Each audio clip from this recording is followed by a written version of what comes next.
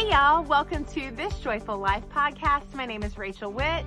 I'm so glad that you are here. We are going through my very first devotional called Finding Peace here, and you may have the book and you might be following along day by day. Thank you for that. I appreciate your support. You might have just grabbed the book and you're waiting on it. That is totally fine. And you may be here tuning in for free, and I am glad that you are catching the podcast. We're going day by day together. Today is day 8, and we're talking about how God can share peace. Here's the deal. He's giving you his peace because you're going along with the devotional. You're doing the whole experience, everything I'm asking you to do, and God, no doubt, has been giving you his peace. Well, the peace that you are experiencing because you are feeling the peace from the Holy Spirit, that fruit of the Spirit being peace, and you feel that you're sharing it with other people, maybe you don't even realize it. So I'm going to share a story with you guys today about this experience in my own life, God providing peace for me, and that just spilling over into others. And I'm excited to share a special story with you. Thank you for being here. Let's get started. Hey y'all, welcome back to the podcast. I'm glad you're here after Thanksgiving. Brand new week. It's Monday. We're ready to tackle it. And y'all, 4 weeks until Christmas. We were dropping our children off at school this morning, and my 3-year-old said, "Mom, how many more days until Christmas?" And I thought, oh my goodness, 4 more weeks. That's exciting. Usually I start my shopping in the summer. It brings me so much joy. I love Christmas shopping, but for lots of reasons, I wasn't able to do that. And so I am telling you guys, I am admitting to everyone on this podcast that I have bought one gift. It is a gift that I got for my daughter and for me that will go in our stockings, and that's it. And I have a lot of work to do. So let's just Christmas mode activate. Here we go. It's Cyber Monday. Maybe I can get some good deals. That would be great. But I'm excited you guys are here. I hope and pray that you had a lovely Thanksgiving with your family and that you ate those Thanksgiving foods you were looking forward to. There are certain things that my mom and Josh's mom make around Thanksgiving and around Christmas, and then I spend the rest of the entire year looking forward to Thanksgiving and Christmas. So there were definitely some things that I was like, oh, yay, it's the holiday and we get to have it. So yes, it was wonderful. I hope yours was too. Now, today on the podcast, we're talking about how God can use the peace that he is giving you, and it can spill over and impact somebody else. So this entire series is me giving you more of an explanation. Maybe some days are more like the glaze on the donut. You know, this is in the book. You're getting the full thing, but on the podcast, I'm just giving you a little bit. And some days it's a behind the scenes look. Well, today it's just story time. So I don't know what else to tell you. I'm going to share a story with you about when this happened in my life. And it was such a learning moment for me that I have been on the lookout ever since. So if you guys go to, I'm sorry, I keep saying it's day 8. It is day 9. Have I recorded this entire podcast and said day 8? We can laugh about it, y'all. We can laugh about it. It's day 9. So sharing his peace, we're on page 39, and I'm going to share a really important story. So, crossed eyes runs in my family. My dad has had several surgeries over his lifetime, including when he was a baby, to correct crossed eyes. And it's when they go behind the eye and the doctor tightens the muscles so that they're no longer crossed. Well, my dad and several of his siblings have had this, so it obviously runs in my family. When my babies have been born, I always check their eyes. It's like the first thing when they open their eyes, I'm like, okay, are they crossed? And none of my 5 children have been born with crossed eyes.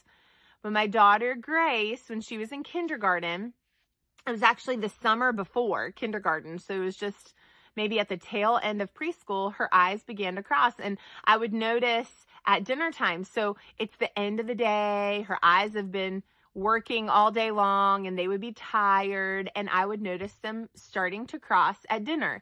And then they dramatically crossed.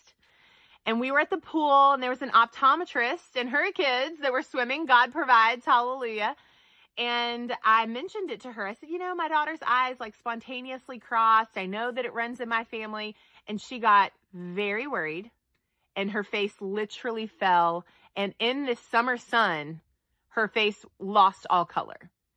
And that puts panic in me, right? Like, oh no.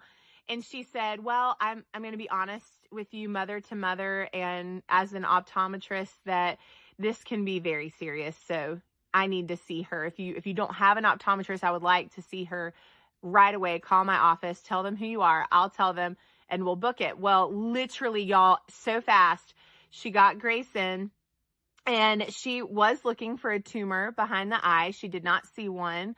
But she said, let's go ahead. We'll do an MRI since this was spontaneous. Let's do that. We're going to do a blood draw. So she was very proactive. And then we're going to patch. So Grace, when she got home from school, would wear a patch from the time she walked in the door until when she went to bed. Well, then the other eye crossed. So thank God she did not have any tumors behind her eyes.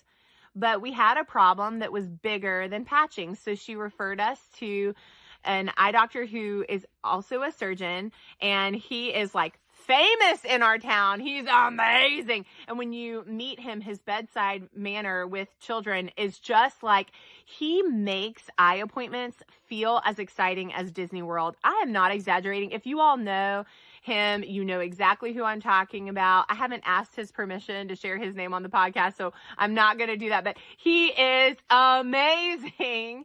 And the minute we met him, and Grace had fun at her eye doctor's appointments, y'all, I'm not joking. She looked forward to them. And he has, I guess maybe his tech, I'm not sure what her official title is, but she is also equally as fantastic. So everybody who works there is great. And Grace looked forward to her appointments. We eventually decided that surgery was going to be the best option to correct her crossed eyes. Over time, just the muscles were continuing to just loosen. And so it was time. We made the decision. So over the summer, when she was 6, she had surgery to correct her crossed eyes. We got there. One of my brothers came. All 4 of her grandparents were there. Her older brother, her baby brother, they were there. We all were praying over her as she was awaiting her surgery. And then everybody left except for me and Josh. And of course, Grace was there. So it's just the 3 of us.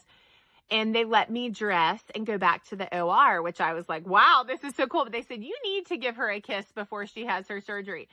So I went back to the OR fully dressed. I got to give her a smooch and then I left and they did the surgery. Y'all, a friend of mine was in on the surgery. Another friend of mine is a nurse anesthetist and she is usually in on the surgeries, but wasn't there that day. And she was like giving me a play-by-play of what would happen and what to expect. And she was just like, I'll reach out to all these people and I'll make sure that she's in the best hands. Y'all, God's favor was all throughout this process, and his favor provided me peace. As her mother, it was terrifying. It was so scary to know that like there are some risks involved or could be with correcting her crossed eyes. And we were not sure of the outcome. Would it work? Or would she have depth perception? Would she have peripheral vision? There were a lot of unknowns, but Josh and I had peace. We said, we're giving this to the experts and to the Lord, the ultimate expert, and she's in the best hands. So in her recovery room, which is this teeny tiny room, Josh and I had worship music playing softly. We were talking quietly. We were filled with the Lord's peace. And so when her doctor came in to tell us everything went great and, perfectly, and he was so pleased and he thought we would be pleased with her eyes, he said, I got to tell you that I have never felt overwhelming peace in a recovery room like I have yours. And he said, I just want to tell you that. And we said, well, we're believers and we know that peace comes from Jesus. And so we're glad you know it. And then he shared his testimony with us. He is also a believer. And so this peace made sense. And in that moment, I thought, okay, God, I'm going to be on the lookout for the rest of my life for these moments when I am asking you, okay, this is a terrifying situation with my child, and I just wanted everything to be great, and I had to surrender that and ask God for his peace, and he gave it to me. But he didn't just give it to me and Josh. He gave it to her doctor. He gave it to the staff. I mean, everyone loved coming in our room because we were just filled with peace. And was her recovery a cakewalk? No. But God showed up time and time again, and we were on the lookout for it. So you have been going through, you're on day 9. I'm going to say it right now. No more. I'm not saying it's day 8. It's day 9. And you're on day 9, and you have been walking with the Lord for 9 days, and you have been seeking his peace that only comes from him. And I want you to be on the lookout. Just like Grace's doctor and the staff could feel that peace from Jesus through us in her recovery room, the same goes for you. It can be when you're getting coffee at work and a friend says, wow, I just noticed this change in you. I want to be around you because I feel peaceful. Hello, that's the Lord. Right? It might be when you're going through something extremely stressful and you're choosing the Lord's peace, and other people in your family notice, wow, you're handling this so well. Where is this coming from? Okay, it's the Lord. It's his peace. So I want you to call it out, be on the lookout for it, and then say, that's what it is. It's God. It's his peace. And it's coming from him. I'm asking him for it, and he's providing it for me. Be on the lookout because God's going to show up. And he's going to show up and use you to provide peace for other people in your life. He will do it. So be on the lookout for it. Let's pray. Heavenly Father, thank you for my friends who are listening or who are watching. God, use them in miraculous ways. Use them as your vessel to provide peace coming from you to the people in their life. We pray boldly because we know you'll do it, Lord. Help us to notice when it happens and to speak glory and praise to you, knowing that it came from you. In your name we pray. Amen. All right, y'all. Thank you for being here for day 9 of Finding Peace here. I'm so thankful that you guys are on this journey with me, and I can't wait for day 10. It's going to be a special moment together. Y'all have a wonderful day, and I'll see you soon.